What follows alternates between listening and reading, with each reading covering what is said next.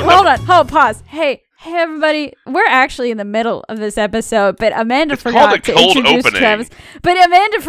introduce Travis. So, really quickly, Travis is going to say a little bit about himself and tell us about him. And we'll continue with the podcast episode.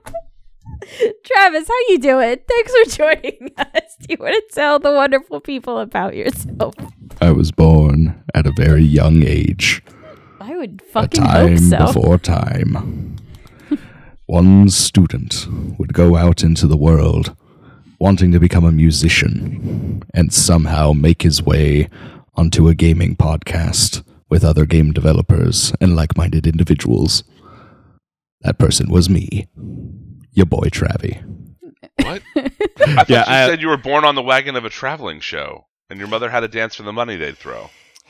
I mean, that was more so my dad, but my aunt kind of dabbled in that a little bit. But it was a tough life on the traveling farm roadshow circus. Did it keep catching on fire when you were stationed at the bonfire? All right, that was a reference to a Cher song. Just get out of here, Rez. Insert backstory here. Editor, put that in. How's it going, everybody? Also, you refer to the editor as Kevin on this podcast, even though Kevin hasn't edited it in months. Travis, we have a culture. Travis needs to join our culture. That is the strangest way I've ever heard Amanda's name pronounced, but you know what? I'll roll with it. God damn it. Cold Open, featuring a bunch of ramblings as we read a Time article about 50 video games that we may or may not agree with. With a new Jake.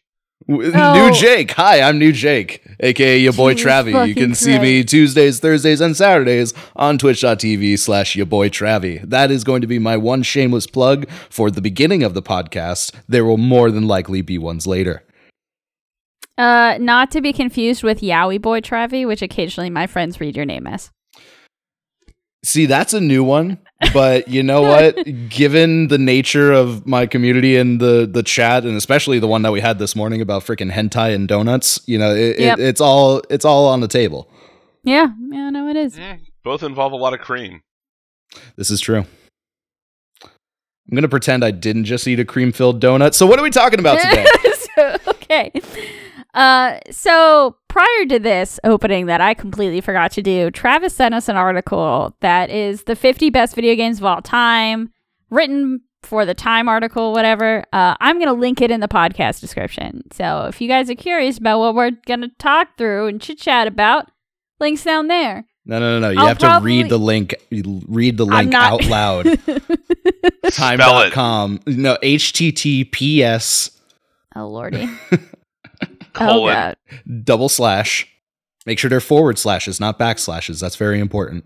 I'm going to admit something right here. My brain can't comprehend which one's forward and which one's backward. And people are like, it's I don't know, it's slashed in one way or the other. And I'm like, my brain doesn't work this way. I don't know. To this day, I don't entirely know why we have both of them other than to make really cool ASCII art. There's certain program stuff for it at the command line level, but I'm a game designer. I don't program. It's fine. I'll be over here in my programming corner. Make sure we refill her water dish later, Travis. Fair.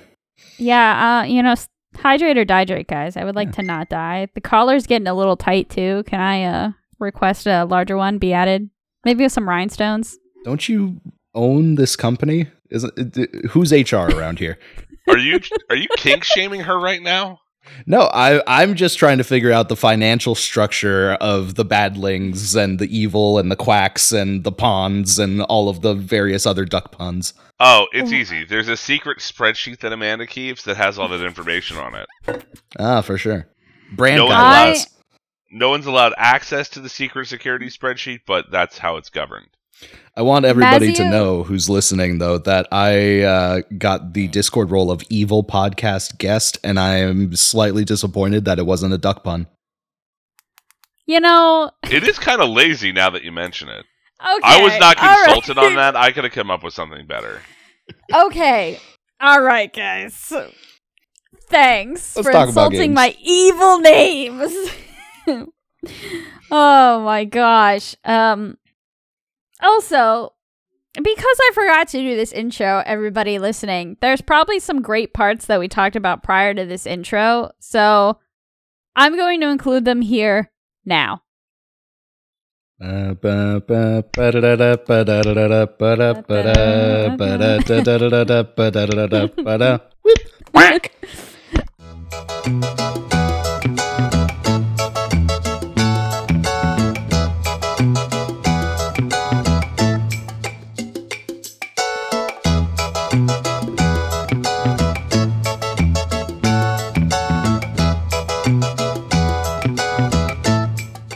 I'm gonna send something y'all's way.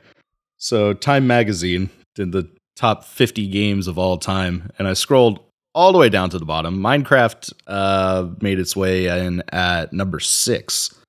But then we're looking at Tetris, Mario 64, Legend of Zelda: Ocarina of Time, Doom, my personal favorite, Miss Pac-Man. Oh, Super Smash Brothers. My memories. King's Quest. BioShock. And King's Quest was in number 50. Pong. Oregon Trail.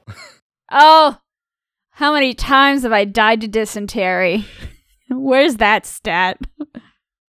I remember I would always burn down my my little covered wagon, and nobody would believe me. They'd be like, "No, you're just sitting at the bonfire, dumbass." And I'm like, "No, it can happen." Oh, The Sims? I still play The Sims. Missed Donkey Kong. Pokemon Red and Blue specifically. Yeah, that checks out. I don't want to talk about any of the newer ones. Yeah. Donkey Kong, Mortal Kombat, Counter-Strike at number 15. Oh, GoldenEye. How has GTA 5 lasted this long? That's another good question. Doesn't it have that huge online component that I don't care about? Yeah, but that didn't come out till later. Even before I thought the online component came out, it was still pretty big.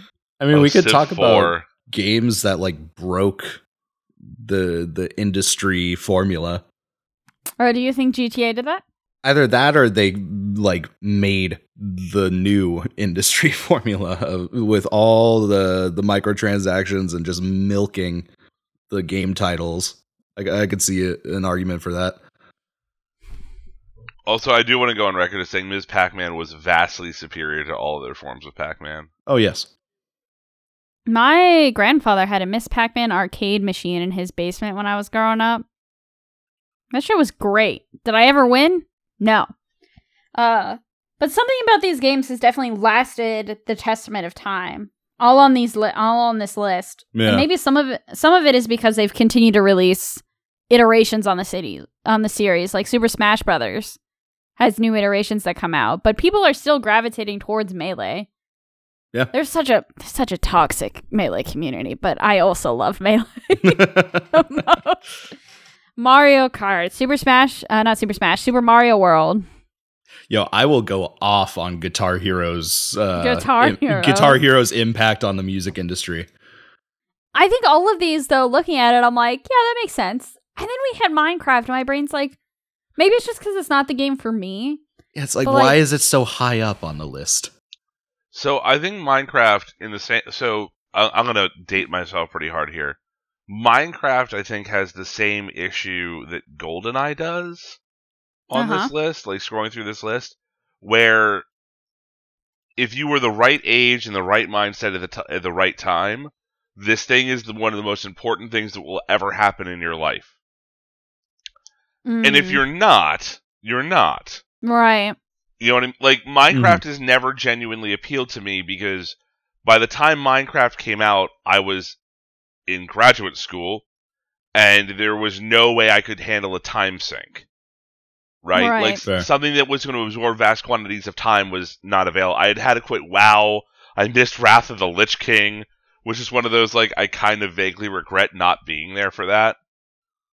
And never I think played WoW, so it's one of those things where in its day, in its time, in its place, it was a very important thing to be a part of. If this is something that's relatively important to you, I actually go through this a lot with you see Magic players talk about it a lot too, but miniature wargaming does the same thing where you're like, oh, I missed that edition of the game for some reason. Like the the 3-year period where that was king of the world, I was, cranking out babies or was, on a big job push or something like that. And when you start seeing things like that, I missed, for example, old Warhammer Fantasy. Like, I just missed it entirely. I was the wrong age, I was in the wrong place, I had the wrong interests. And I'm just never going to be a part of that community as a result of it.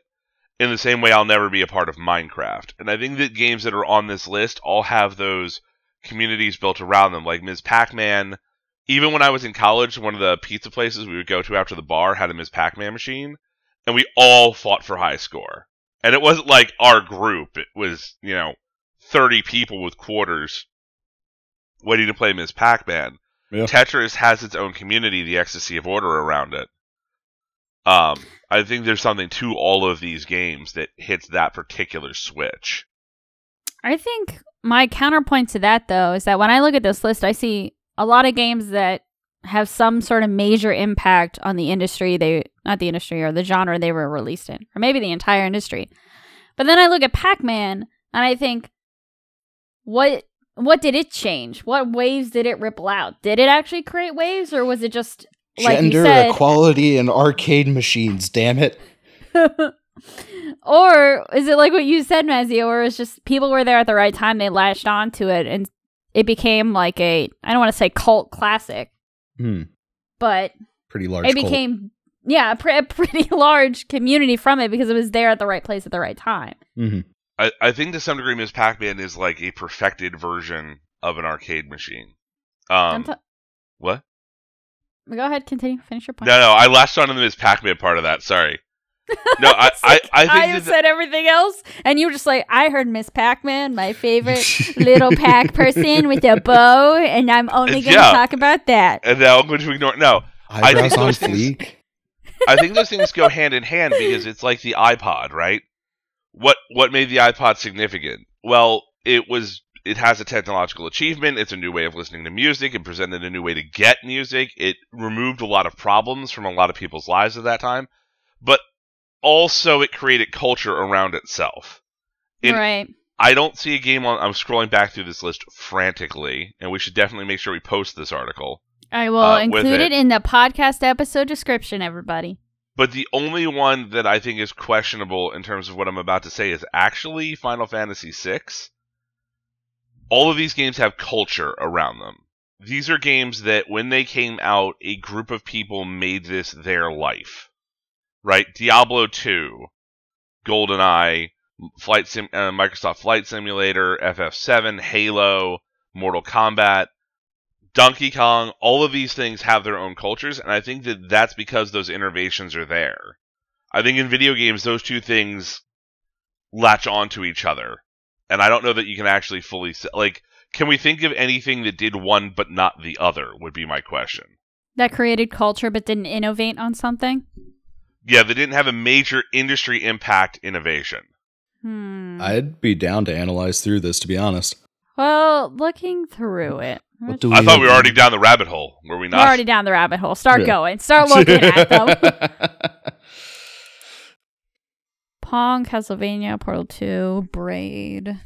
Myst, the Pokemon games, The Sims, Wolfenstein, Mario Kart, Red Dead, Galaga, Fallout 3, Braid, Portal 2, Castlevania, inexplicably, because I don't think that game was that good in its day. Personally, I just didn't like it that much, but no arguments there. BioShock, Call of Duty 2, which could just be Call of Duty whatever. I mean, hell, even Angry Birds. Even Angry Birds on there. Blowing up the mobile market. And I mean, Dota 2 coming in hard for the MOBAs, but in the same way that, honestly, it's the most impactful because of how it got made, but it's a big deal. These are big deals. They made a class of gamer. You can say I'm a MOBA gamer and people know exactly what that is. Yeah. I see. Civilization.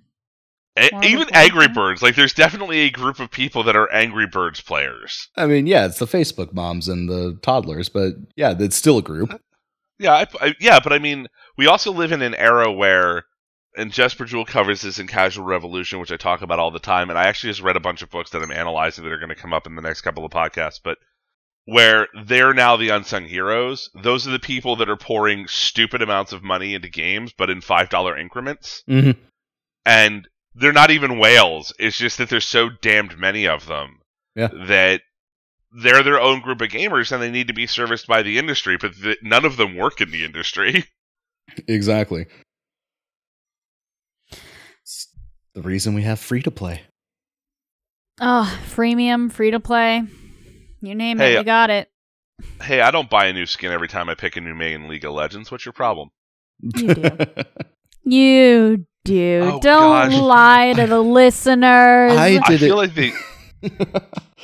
I didn't, spend hundreds of dollars trying to get the Witch Mercy skin from 2016. Oh, bitch, I farmed that shit. I have almost all the Mercy skins at the time when I stopped playing. The only Mercy skin I was missing was the one that you had to donate money to the breast cancer awareness thing to do, and I didn't have money at the time to donate. For our listeners, this is our obligatory Overwatch reference for this podcast. We reference Overwatch in every single episode. Because it has culture around it. Because it does have culture around it. I didn't even realize we were still recording the podcast. I thought we were, at this point, still discussing topics. But hi, everybody. My name's Travis. Welcome to the podcast. Oh, shit. Oh, I feel like that's Amanda's problem to sort out, new Jake. Fuck, that's right.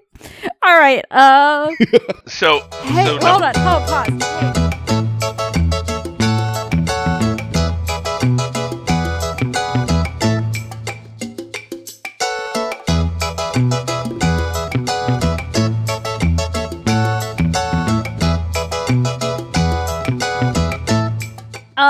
And now that those have most likely been included if I can edit at all. So, like, 50-50. Like 50-50 chance right there, okay? Mazio, your main point that was brought up prior to us doing the intro, because I just completely fucking forgot about it, was that all the games on this times list that we're looking at had a community surrounding them, and that's what made them impactful to the industry, or the genre they released. Culture, thank you. They had some form of culture around them. And I think when I look at it that way, Minecraft makes a little bit more sense, because I'm going to look at it from more of a community side of things. So I think you need a community to then create culture. Because while you can develop and build some form of culture into your game, it's really if the community lashes onto it and what they take and run with it, right, to make it and generate that culture. Am I making sense? The community makes the culture around it. Yeah. So Minecraft, I think, looking back on it when it first released, prior to Microsoft getting it, it was really developed by one person. And if we're being entirely honest, it was a shitty sandbox game. It was just shitty. I mean, it was all cave exploration, and even then, like, the caves were more bare than the pre-cave update that they just launched not too long ago. There was nothing to do at that point in time in Minecraft. He slowly started to add things in, but really, I think what made Minecraft as big as it is that the modding community latched onto it and created amazing mods to it.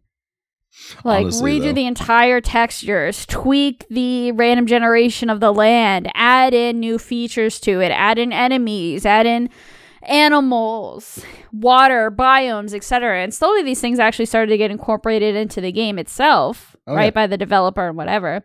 But it was really the community and the modders that, for whatever reason, they took this blank slate of the game and made it their own. And maybe because it was such a blank slate that they were able to get away with it. Thoughts, opinions? Well, it's interesting too. Like, I don't know if y'all actually went through and read some of the little blips that Time Magazine put on these different games, but I specifically love this one line about Minecraft, which is number 6 in this list, by the way. That needs to be mentioned. It is high up there. It is high, much higher than I think any of us thought it was going to be. Yeah. But they put it that the game has very recognizable structures and mechanisms. Put another way, it's part spreadsheet and part bonsai pruning. And the idea that, like, Minecraft essentially is just blocks, chunks of information with little tags and little binary, ones and zeros attached to it. It never occurred to me that essentially by mining and creating these things, you're just reorganizing bits of data.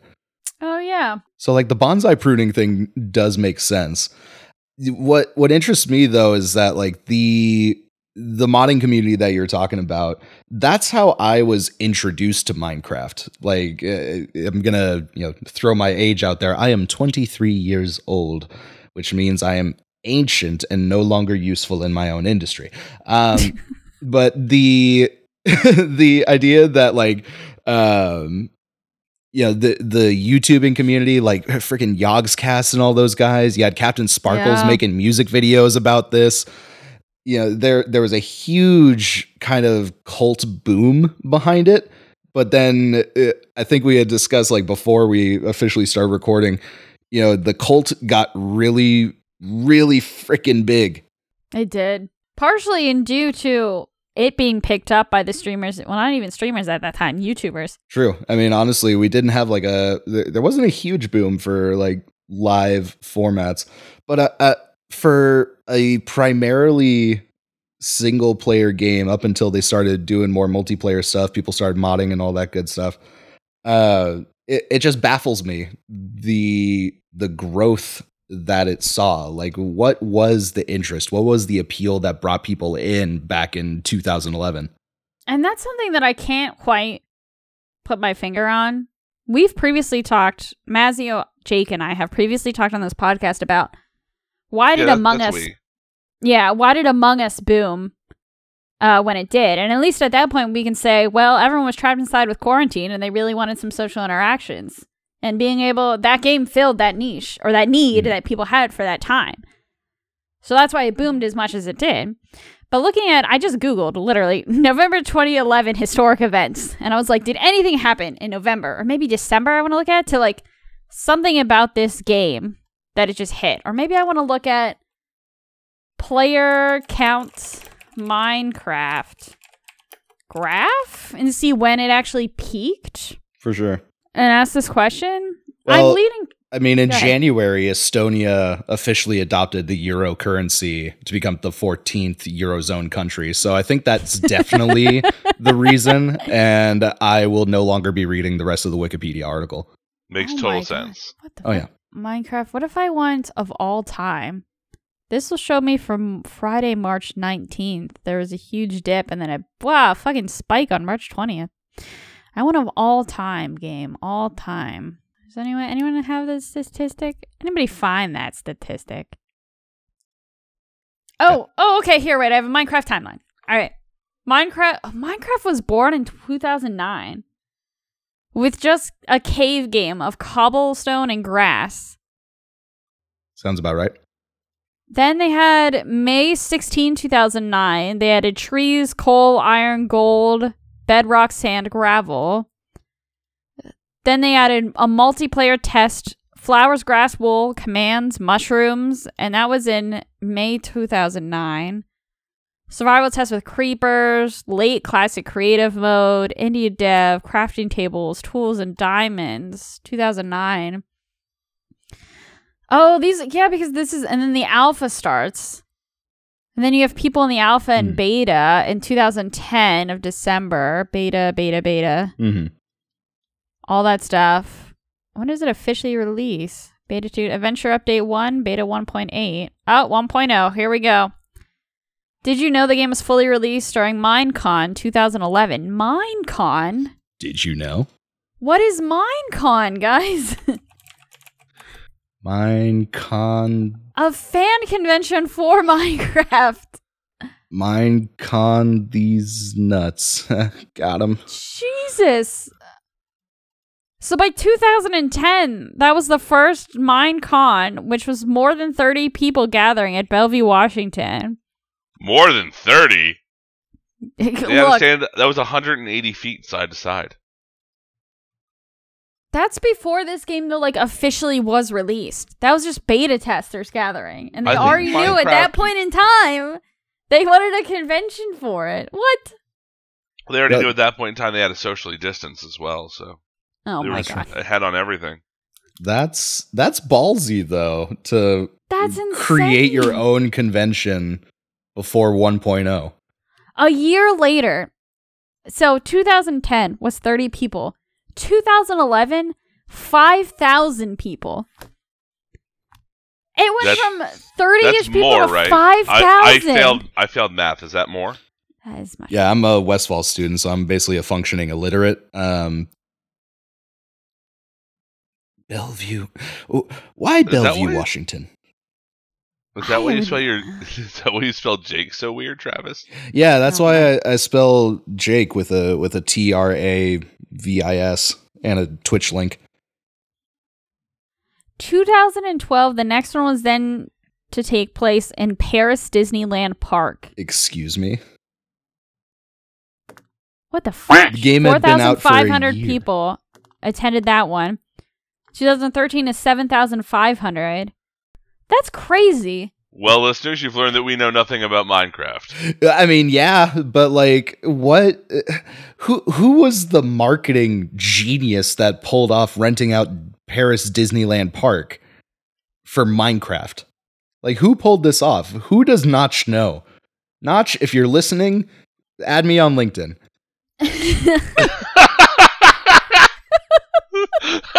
It was the greatest play of all time. Somehow we need this in front of Notch. I'm gonna tweet him. So there's something about this game that people latched onto, and it exploded before it even officially released. Well, so like I can see the appeal of essentially digital Legos. You know, back before we had Roblox and all of this other nonsense, like the idea of just building something and being creative, that does actually appeal to me. And me and Amanda have gone back and forth with this. I can't fucking stand Minecraft. But, survival mode. But the survival mode, exactly. I don't like the survival mode for the sole purpose that it doesn't actually teach you how to play. It's like going into a coffee shop and it's just like, I would like one coffee, and then the barista asking you how to make it. Like, what am I supposed to do with this information? But the creative out of blocks, mode, though, right? Yeah, out of blocks, exactly. You know, what's the crafting recipe for a cup of coffee? But the creative mode is a whole different story. Like, you go in and you have all of the tools at your disposal. You're able to kind of figure it out and see what you want to do and what you want to create. And I feel like that's the major appeal that I saw early on. Unfortunately, you know, I had a friend in middle school and high school who was absolutely obsessed with Minecraft, and he was not the nicest person. So I kind of associated the game with him and was just like, nah, I don't want that. Nope. If that's what Minecraft does, if that's what the Yogscasts are teaching us, nah, we're not doing that. So in the previous episode, 2 episodes ago, the episode that I just edited. Wait, can I say something real quick? Yeah, go ahead. That story really does speak to community, though, right? Like, had that person been different, you probably would have become whatever the hardcore equivalency is for Minecraft. Stonecrafter, I would guess. Diamond armor, I don't know. Diamond hands crafter. Don't ask me. Could have been the next Tobuscus if it wasn't for Ethan in middle school. Fucking Ethan. No, but I mean, like, that's where this is coming from, right? Where it's like, if your group had been good, they would have pulled you in, a couple of other people have gotten pulled in, you would have ended up with a small but still very sturdy Minecraft community that runs this, and all of a sudden, those pods are popping up everywhere. And even if your ratio is bad, like 30% success rate of getting these things off the ground, that's still a lot of people, right? And then those pods want to connect with other pods. It's actually, the way it's being described by Amanda reading through the history, it's exactly how miniatures wargaming and competitive tabletop games work. Mm-hmm. Where it's like a couple of people over here at this store and a couple people over there in that store, and then across the river in New Jersey, there's 5 or 10 people over there, and all of a sudden, like 15 people can show up on a Saturday, or 20. And then when there's a big regional event, you can have 100, maybe. Usually not, like 40 would be a lot, but still. all of a then sudden in you one can have year these you're kind of buying big events. Disneyland. Yeah, I mean, then 1 year you have like there's literally a place called Warhammer World in England that's like just that. It's exactly what it sounds like. It's on my bucket list of places to see. I have a few. No, go ahead. Travis. No, go ahead. I have a few things to say about what you just said, Matthew. None of them really relate to one another, so I'm just going to say.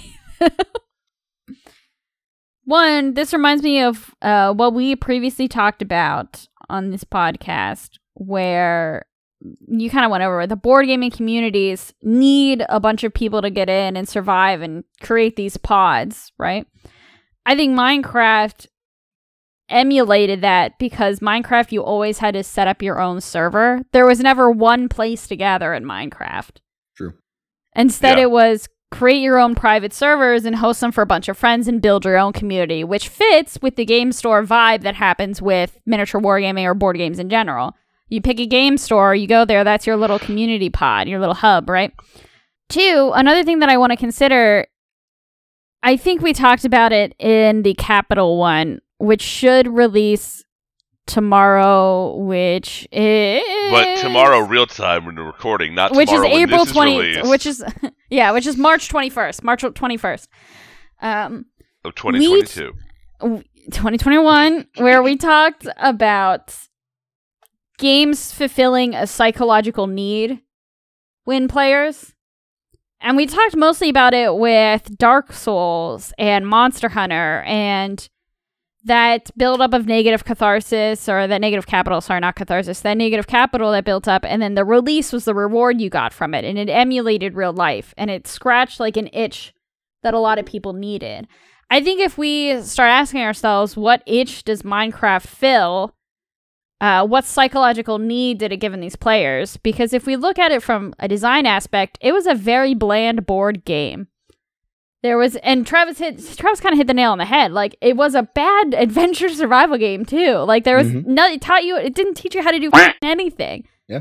Good luck learning how to craft shit. It was a bunch of other people slamming things into a workbench. Yeah. And seeing what combination worked, and then the community chose to document it itself. There was no hints in game. There was nothing that taught you how to do that in the game. It was all just you learning it yourself, posting about it online, and other people started to learn about it. Well, right? and that was the only reason that I even knew how to start a game of Minecraft. Like, if you put me in the middle of a wilderness, I would not know to immediately start punching trees. Right. Like, there was nothing that indicated that, like, you should start hitting things with your little block fists. Wait. Travis, when you go on a hike, do you not just punch, like, most of the trees you see? For legal purposes with Yellowstone National Park, I'm not at liberty to answer. Okay, alright, but, like, you see how it directly relates to real life, then? Yes. Okay. Kevin, keep that in. God damn. Everything you hoped would go away with Jake has survived. That's because everybody listens to you when I bring them on the podcast. There is no Jake anymore. It is only your boy. It's all right, boy. I'm daddy. It's okay. Yeah, that's true. Dad, a boy. Father.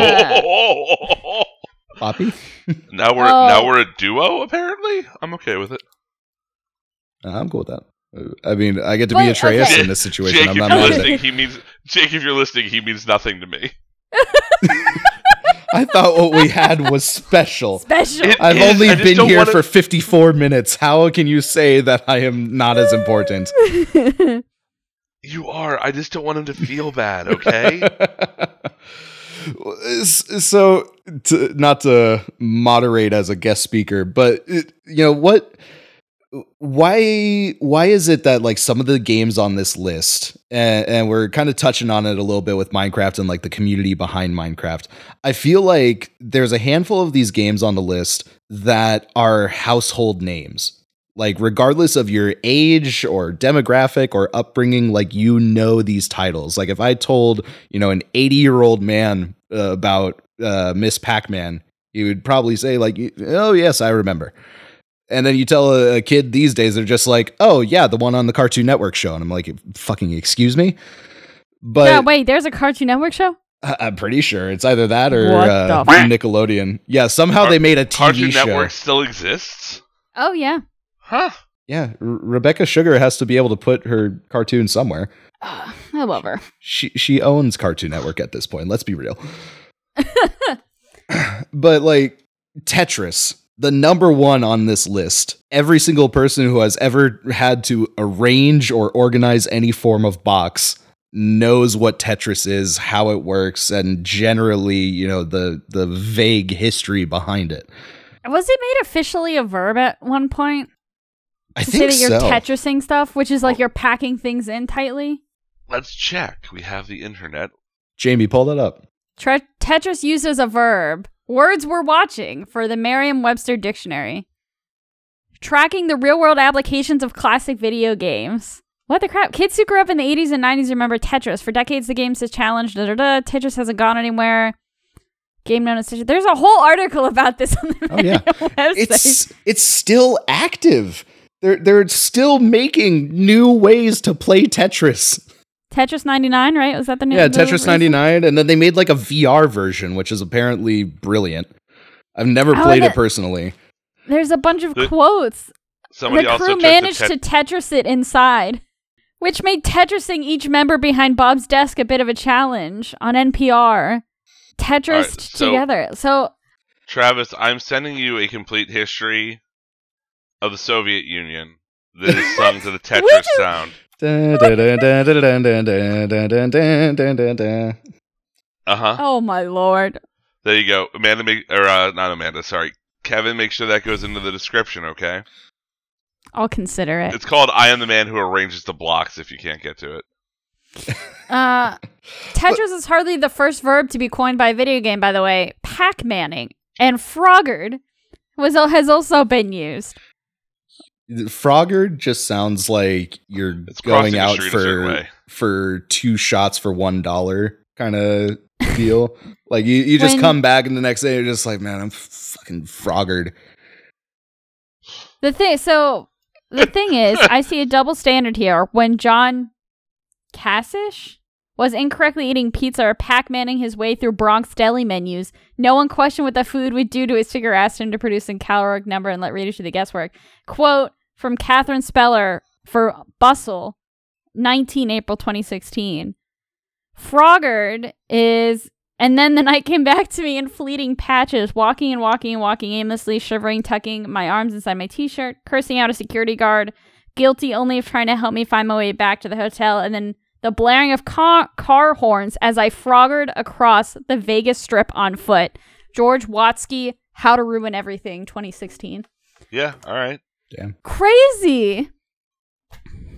So you were talking about how like some of these have become household names. Yeah. And have become so ingrained into our culture. And then I went on this tangent, but continue, please. Well, so even then, you just brought up like a handful of other titles that some of them are actually on this list. I know Pac-Man definitely is. I don't think I remember seeing Frogger on here, but you know, there's so many cultural references and even like memes. I know the term meme didn't really show up until early 2000s, but like dying of dysentery on Oregon Trail. Every person who grew up with a computer class knew exactly what this meant. Right. Yeah, it meant that you starved your family and you pushed your oxen to the limit. You took no extra anything, and then none of you made it to even Iowa. Like even if you had never played Oregon Trail, you still like understand like there's some sort of correlation between the Oregon Trail that we learn about in history and the game that made it so famous. True. And yes, the Oregon Trail game did make that event in history famous. Look it up. Don't actually look it up. That's terrible fun fact. And please don't fire me for perjury. Disclaimer. You can't be perjured. You're not under oath. I'm also looking at Halo Combat Evolved. And I sent a meme in my Discord the other day, which let me scroll up and find it. I can't really link it, but I'll do my best to describe it to people. What? I can't. I really don't know how to link it. Nothing says "Okay, Boomer" like describing a meme on a podcast. Okay. It says it's one of those memes that's like no one, literally no one, not a single soul in the universe, and then it says Halo players. And all it is a picture of an SUV somehow jammed into a stairwell. You have no idea how it got there, but it's just an SUV that's jammed into the stairwell, okay? And, like, two people who had never played Halo, whose names I won't mention, said, I have never played Halo, but I know what this GIF is referencing. I know what it means. Yeah. Which is a testament... Yes, which is a testament to the Halo community and how much culture it had surrounding the game. When even non-Halo players can look at it and be like, "Yep, that's some idiot player trying to jam the Warthog into every possible location ever." Yeah, Right? Look, it's an all-terrain vehicle, right? Like it's got I'm two gonna make split it axles, all-terrain, so it can go anywhere, even into the giant pit, and it's fine. Does anybody remember the fact that Steve Jobs was the one who unveiled that Halo was going to be a thing? What? Really? Yeah. Yeah, No, they mentioned in the Time article that it was Steve Jobs who first introduced Bungie's Halo Combat Evolved to the public, promising in 1999 it would arrive simultaneously on Windows and Mac. That was before they got bought up by Microsoft. Right. That, of course, was before Microsoft acquired the studio and turned Halo into the definitive 2001 Xbox launch title. I mean, I know I bought an Xbox to play Halo. Like I know. I was in college and I used my tax return and everything to buy an Xbox to get Halo. I know that I constantly stayed up until 3 a.m. across the street at a neighbor's house on his Xbox playing through all the Halos while the dads of both of us sat outside and drank beer around a fire until ungodly hours. I know that I grew up in a good Christian family and was not allowed to play such shooty games, but playing Guitar Hero for all hours of the night, singing about sex, drugs, and rock and roll, totally fine. What double standard? But shooty the aliens do be bad. Oh. I just played this last month for the first time. Oh, really? Yeah. Yes, you did on stream. Yeah, I played the remaster, which I gotta say I'm brilliantly surprised by how well that game was optimized to be able to switch back and forth between the remaster and the original graphics. At a press of a button, At the press of a button. I could literally just hit a button on my controller and it would switch. But that game frustrated me to no end, specifically because of the ending. For the sole purpose that the rest of the game I was totally fine with. I was just like, yep, this is first person shooter, revolutionize, the modern 3D multiplayer shoot 'em up. But the ending, if you're gonna make something require jump mechanics, set everything to the height at which the player can jump.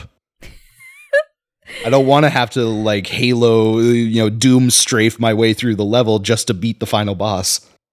This reminds me of an issue Mazio had with, I think, like our third episode ever on this podcast. Oh gosh, that stupid game. The game where it suddenly became a platformer. When it was never a platformer prior to that. Wait, which game? Deliver Us the Moon. That's it. Yeah. We did a whole review on that. I do want to say, too, one of the big things that happened in Halo's heyday was what would now be a YouTube show, but wasn't because that didn't exist really. A thing called Red vs. Blue. Yes. Oh yeah. Loved it. And that's the kind of culture stuff I'm talking about, where it's like you look at this list, and Zelda had a TV show, Pac-Man had a TV show, Mario had a TV show, Doom's had a movie, right? Tetris has documentaries and other things based around it. The iconography of these games gets borrowed into other things. We already talked about the Oregon Trail. Yeah. WoW actually has an unimaginable amount of stuff. Mm-hmm.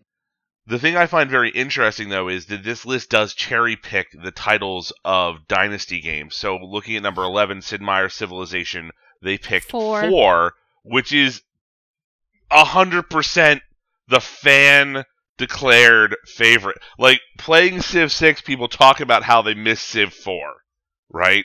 Damn. I usually see that with 5. I know there are some hardcore players online who are like, 4 was harder because it had all this. And I was like, 4 had the shittiest UI possible, but you're right. No, I think the difference is that 4 hit a different grouping of people based upon, age and demographics. Are we relating back to, again, what we've previously talked about on one episode? They all blur together because I edit them. Where we talked about it. I don't remember any of them. This is my first podcast, ladies and gentlemen, and everyone outside and in between. Aw, I appreciate it, Daddy. We talked about games being okay, we're just going to brush right over that. Cool. Yeah. Amanda's like, if I just ignore it, they'll stop. We won't stop. That's not how that works. I know. You haven't stopped for 17 fucking episodes. I guess I am your little pog champ.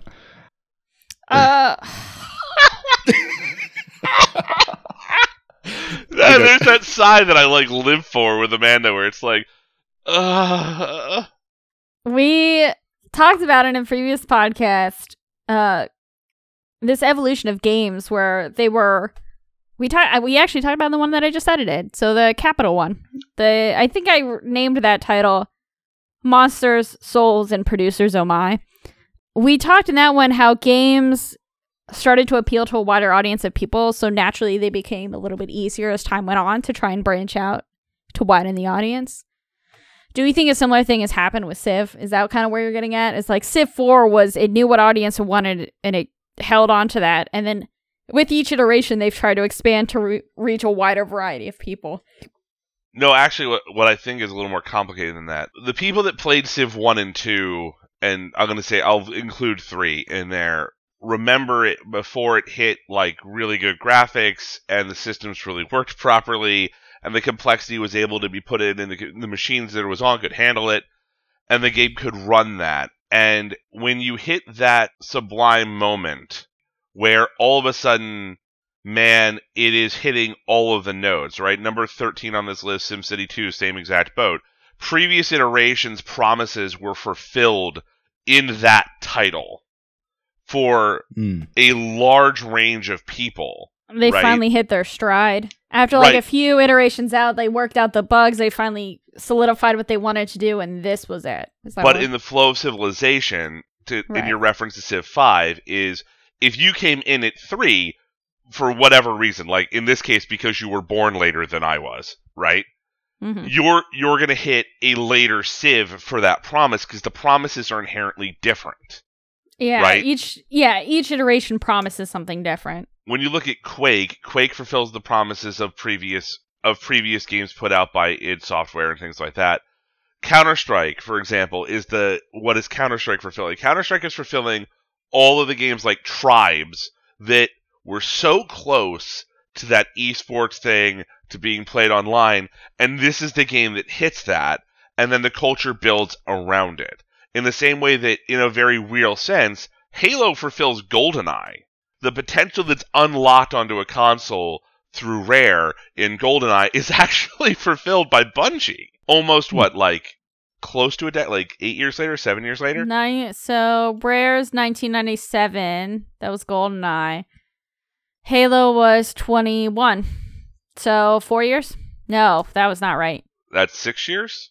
4, 5. You know what? We're not going to do math. We're not going to do math. We're not going to do math. And then the other people. things that are recognized on this list, right? Ms. Pac-Man, same case, different grouping of things, are what I would term, I'm going to use a Warhammer term here, God help us all, the Primarchs, Mario, the original Legend of Zelda, which is then fulfilled later on by Ocarina of Time and Mario 64, Tetris. And I think really what we're looking at on this list, the way they're weighting these games are, you're either the Primarch or, oh gosh, I don't want to use this term, but the fulfiller. So you're either making the promise or fulfilling the promise. Fulfilling it. Okay. Yeah. And that's the same with Mortal Kombat. Like the original Mortal Kombat, I mean, I played the hell out of it. Was it the best? No, I mean, Mortal Kombat 2 was substantially better in almost every respect. But Mortal Kombat 2 didn't really perfect it. Right? That's why Melee is so popular still. Oh, we talked about Melee like an hour ago. Yeah. And it's the same way that like Super Mario Kart. Super Mario Kart is the promise, but we haven't really had that promise totally fulfilled, though many people would be like 64 kind of does it. 8 is pretty close. I'm a Double Dash lover, but... Same. Double Dash, but like we haven't had that one where like the whole weight of the community lands on this Mario Kart fulfills the promise of this franchise. Of the entire legacy. Right. And then, I mean, obviously things go on and things change and things continue because that's how life works, but that's really, like, through the course of this conversation, I've been trying to riddle out how why does this make it and not that? And why did you pick this version? And really what you're looking at is promises and fulfillment of different things. Resident Evil 4 is really the fulfillment, like, literally, it's the fulfillment of the Resident Evil franchise for everybody who played before it came out, right? And then you have a different group that really thinks 7 is that fulfillment because they came in at a different time. No one's right or wrong in this scenario because it's about life experience and the culture that goes into these games. Like, you talked about Guitar Hero. I loved Guitar Hero, but Guitar Hero came in at the wrong time of my life, so it never hit that, like, oh moment. Go ahead, Charles. I was going to say, it's interesting seeing the legacy and the kind of, cherry picking that they're doing along with these. Because looking at Guitar Hero on this list, number 47, they chose the original Guitar Hero. And honestly, I feel like Guitar Hero hit its stride with number 3 when they introduced, the actual song licenses. They had Slash and Tom Morello and all these famous, guitar gods come in to try to make all of this seem more real. I'm interested, like, are there other ones on this list that you would say, they missed the mark as far as the title that they chose? I think there's ones that I don't know if they hit the mark. King's Quest at 3 at number 50, because I wasn't really playing it in that era. I came into them later. So fair. Gran Turismo, I don't know that 3 was really the one for Gran Turismo. Well, we also have to keep into account this was written back in 2016. Apparently at 5 a.m. So he was having a great time. But that said, I don't know that a lot of these franchises that have had additional games since then, I don't know that would have shifted. Like Red Dead Redemption, for example, coming in at 34. I don't think Red Dead 2 would displace it. I don't think Red Dead 2 delivers the promise of that franchise. Fallout 3, I think, is questionable only because most people would consensus say Fallout New Vegas that I know would be the fulfillment of the Fallout, of the new versions of Fallout. True. Well, and it's interesting, too, because like some of these, they don't pick a legacy title. They choose the entire series. Like Super Smash Brothers, coming in at number 44, they're showing screenshots from Melee.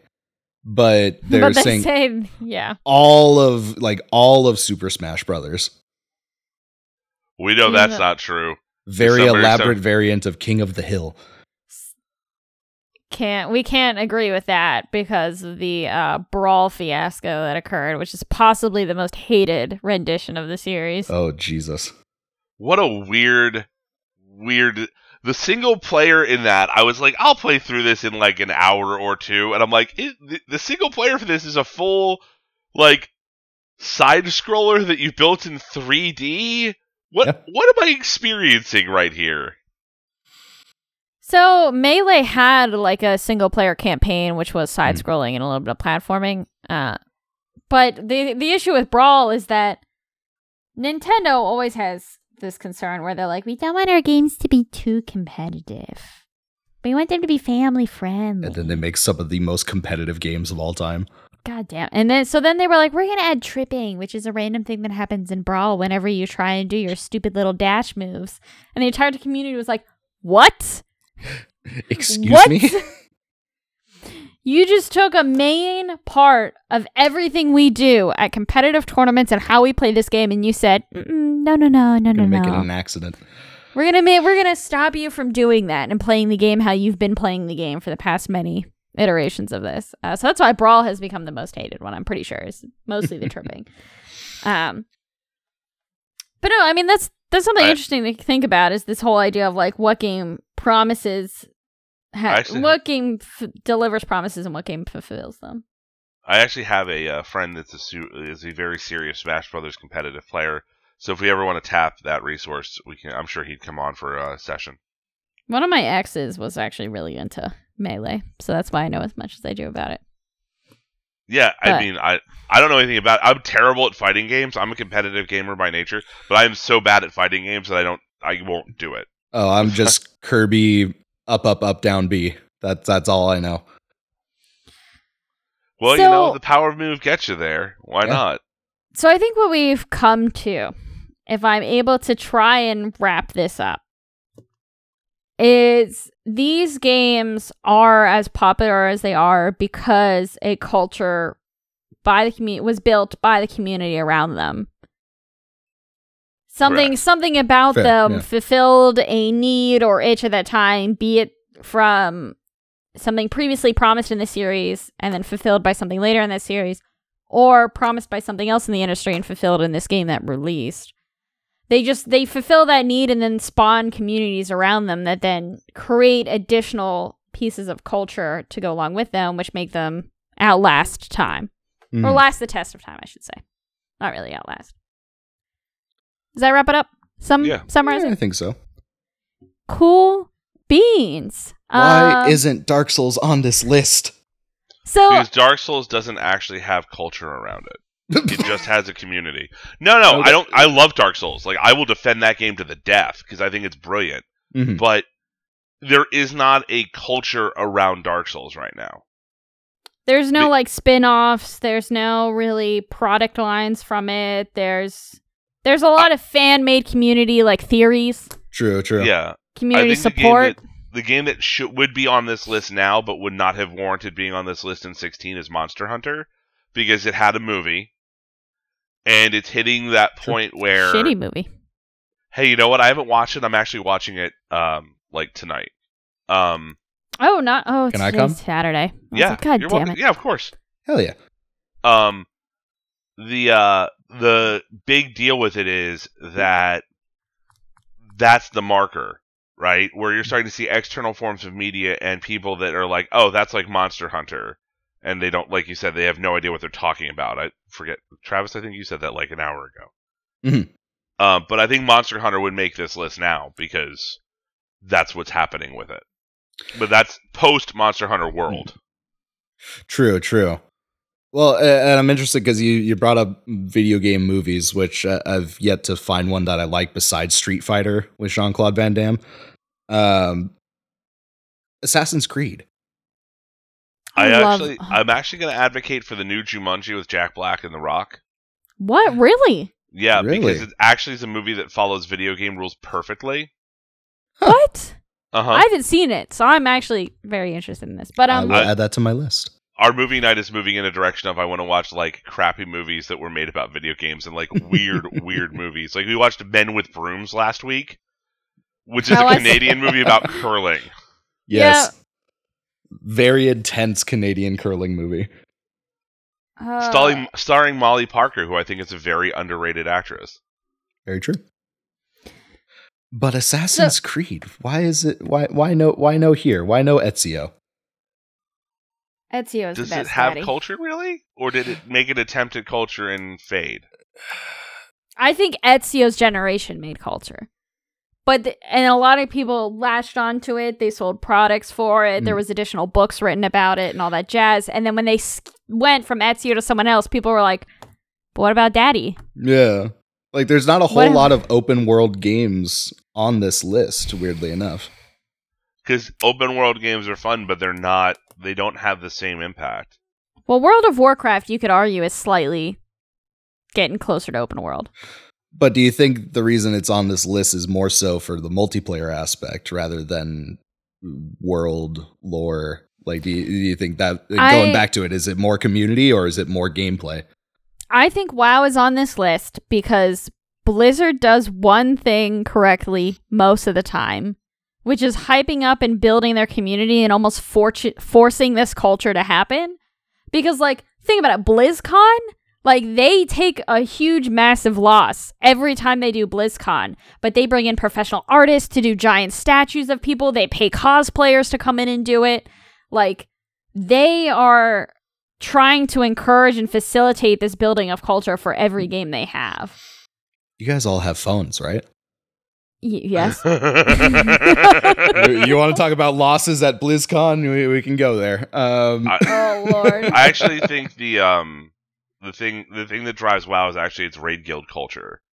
That's your core. Mm-hmm. Like, I almost said you're hardcore, but that's not really what I mean. I mean, like, that's the core of people that live and die for this game that will play it until you force them not to. I mean, sure. that is true in most MMOs. WoW was probably most likely the predecessor to this and like really what popularized raiding when it comes to MMOs. But you'll see that a lot is that if a game has a difficult, challenging boss that requires like 8+ people to go at it and raid it, and it requires coordination, someone to lead them, and a huge team effort to get it done, there's a tight-knit community or culture surrounding it. More so community. Culture, potentially. I have one last question for y'all about this list, because I'm noticing a little bit of a trend here. Do you think age and nostalgia has anything to do with the pickings of this list? Because the earliest one that I'm seeing on here is like Rise of the Tomb Raider in 2015. Pong is on this list, man. Yeah, iconic. I think he means most recent. Oh, not earliest. most recent. Oh, yeah, definitely. Sorry. Yeah, most recent. My bad. No, this was definitely written by somebody closer to my age than your age. Right. For sure. Because, like, the original Doom's on here, and I can't imagine a 23-year-old playing the original Doom going, I get it! Like, the hell is going on with this thing? I think that's kind of what I do on stream, but, teach their own. But you're so exceptional, because you're my boy. So, that is true. Thanks, Dad. Disclaimer. I mod for Travis's stream, and I mod for Travis's Discord. And I have moments where I just want to strangle Travis as he's playing these older games, because I'm sitting here off to the side being like, yeah, Travis, it's from like 8 years ago. And Travis is sitting there like, what do you mean? How do I get places? It got the worst in Halo, where I was like, Travis, you just follow the lights. And you're like, what the lights? So what do you mean lights? And I was like, Travis, the lights that are on the ground. You just follow the lights on the ground. And the entire time Travis is like, this game is so shit. All right. So what I'm getting out of this? There's no directions. There's no dialogue. It's just like you're on a planet. You don't know who you are. All you know is you must kill. And I'm sitting here like, oh, for the love of God. Like, yeah, I at least have been taught and made an effort to look at games from the time period they released. This was game design standards back then, because we didn't have as much data or knowledge that we do now, right? Because not as many games had been released, hit the community, and then we were able to get feedback on it. Yeah. We also didn't really have the same hardware and technical benefits that we have now to be able to push our ideas and add all these quality of life changes that we now can. So I can look at Halo and be like, for its time, what Halo did was amazing. Yeah. And it really iterated on the series. But then I sit here watching Travis play it on stream, and I'm like, I'm going to bang my head against the desk this entire time. But here's the thing, what I'm getting out of this is I should crash this stream periodically. Oh, definitely. As like a historian.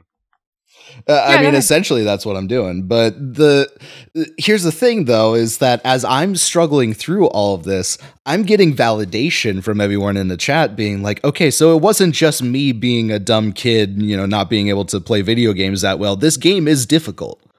Like, there are difficult things to understand. And I think that's one thing, the games nowadays, I feel, do a lot better job at not underestimating the player's knowledge, like not really babying their audience. And I feel like that some of that just comes with, games becoming more socially and, widespread acceptability. But, you look at some of these old titles, it's just like, well, no wonder like it didn't do good. This sucks to play.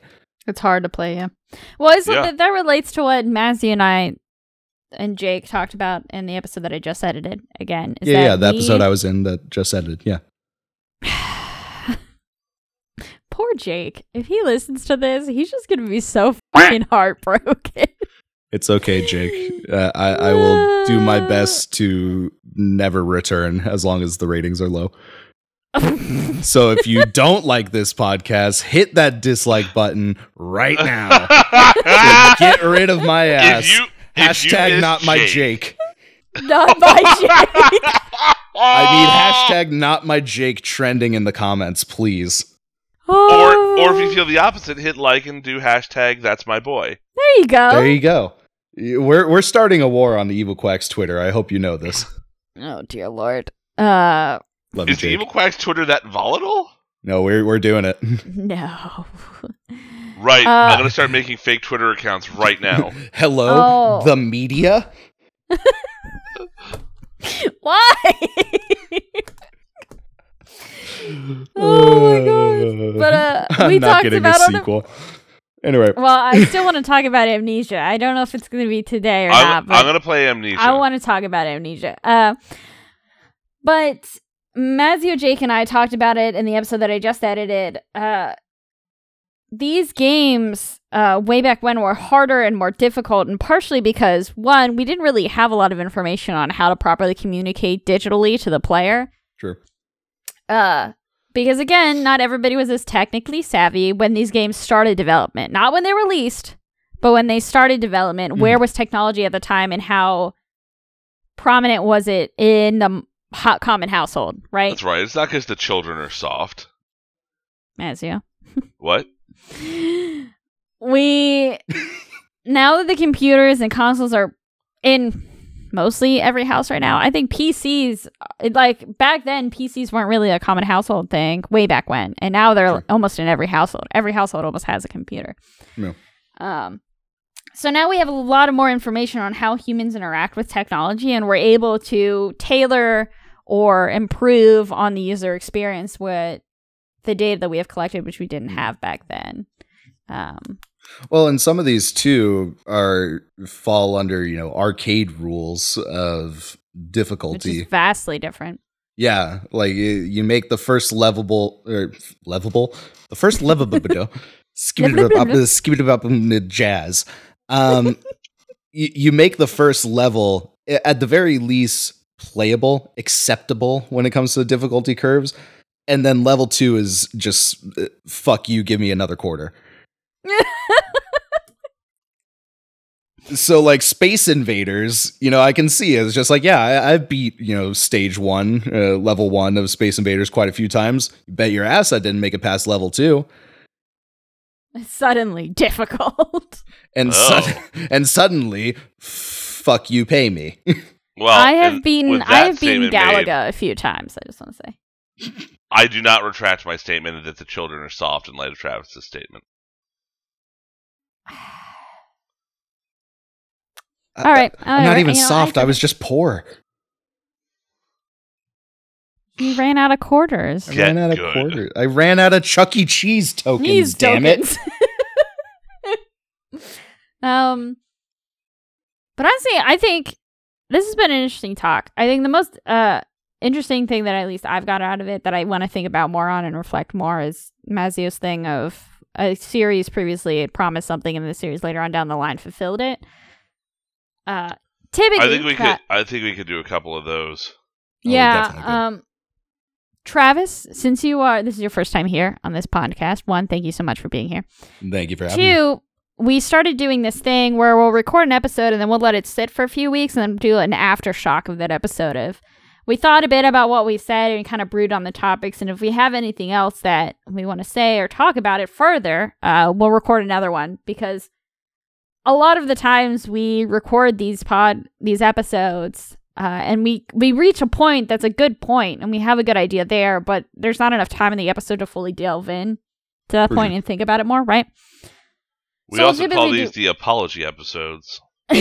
Sorry, guys, that we just rambled for over an hour. Editor's notes.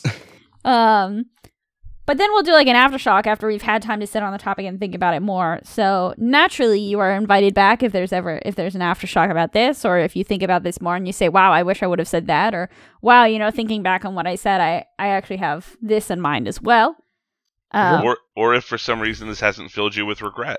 Yeah, or if for some reason you don't regret hanging out with Mazio and I. I mean, I got adopted today, so like I can't complain too much. Happy Adoption Day. YaBoiTravi. If it wasn't for social distancing, I would clutch you to my bosom. Such a warm embrace. A little sweaty, but yeah.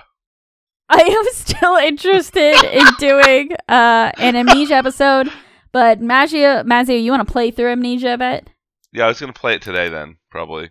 Okay. I'll play it in the near future. I'll play it so we can record it in 2 weeks if you want to do that. I'm fine with that. Cool. Travis, you are welcome to join us for that Amnesia episode as well if you would like, if you have time. Opinions. And you don't hate us. New Jake coming in hot. But otherwise, I think that's going to be it for us for this episode. Unless you guys have any ending thoughts you want to say that I won't have to edit out. Quack. Damn, he good. I know we don't generally do this, but I'm going to do this at least randomly. If you're remotely interested in a good book to read on creative philosophy, you should buy Creativity by John Cleese. It's very short. I think it's a little pricey. It's like $15 or something like that. But it is probably the best creative book I've ever read in 22 years of doing this now. Do you want to send me a link and then I'll include a link in the description for where to buy it, like on Amazon or Barnes & Noble or whatever? I guess I could put forth the smallest amount of possible effort. That's all I ask, really. Could I also plug a random book about game stuffs? Oh, wait, you know what? Hold up. Reverse. Travis. Travis? Yes? You've plugged your Twitch channel, which is great, and I'm not biased because I mod it, which is great and a fun time. But why don't you also plug your company? Yes, so myself and 2 other Drexel students decided to graduate during COVID, and nobody was hiring, so we just said, fuck it, we're going to start our own company. So you can find us on Twitter and on our website, grabbagdigital.com. That is 2 B's, Grab Bag Digital. We do a lot of VR content, a lot of marketing for real estate agents, a lot of 360 tours, and hope to see you guys there. If you're interested, come check us out. Yeah, and I will include links to that in the description as well. This is going to be a very link-heavy description, people. Brace yourselves. I want all of these in just one block of text, no spaces, just one massive hyperlink, and wherever they click, they got to figure it out. Good luck finding out which one you clicked on. We're trying to make ourselves as close to Dark Souls, the podcast, as possible. But otherwise, thank you for listening so much, guys. If you want more from Evil Quacks, be sure to follow us on Twitter or check out our website, www.evilquacks.com. Otherwise, stay evil. Sub to evil on Twitch. Quack, quack.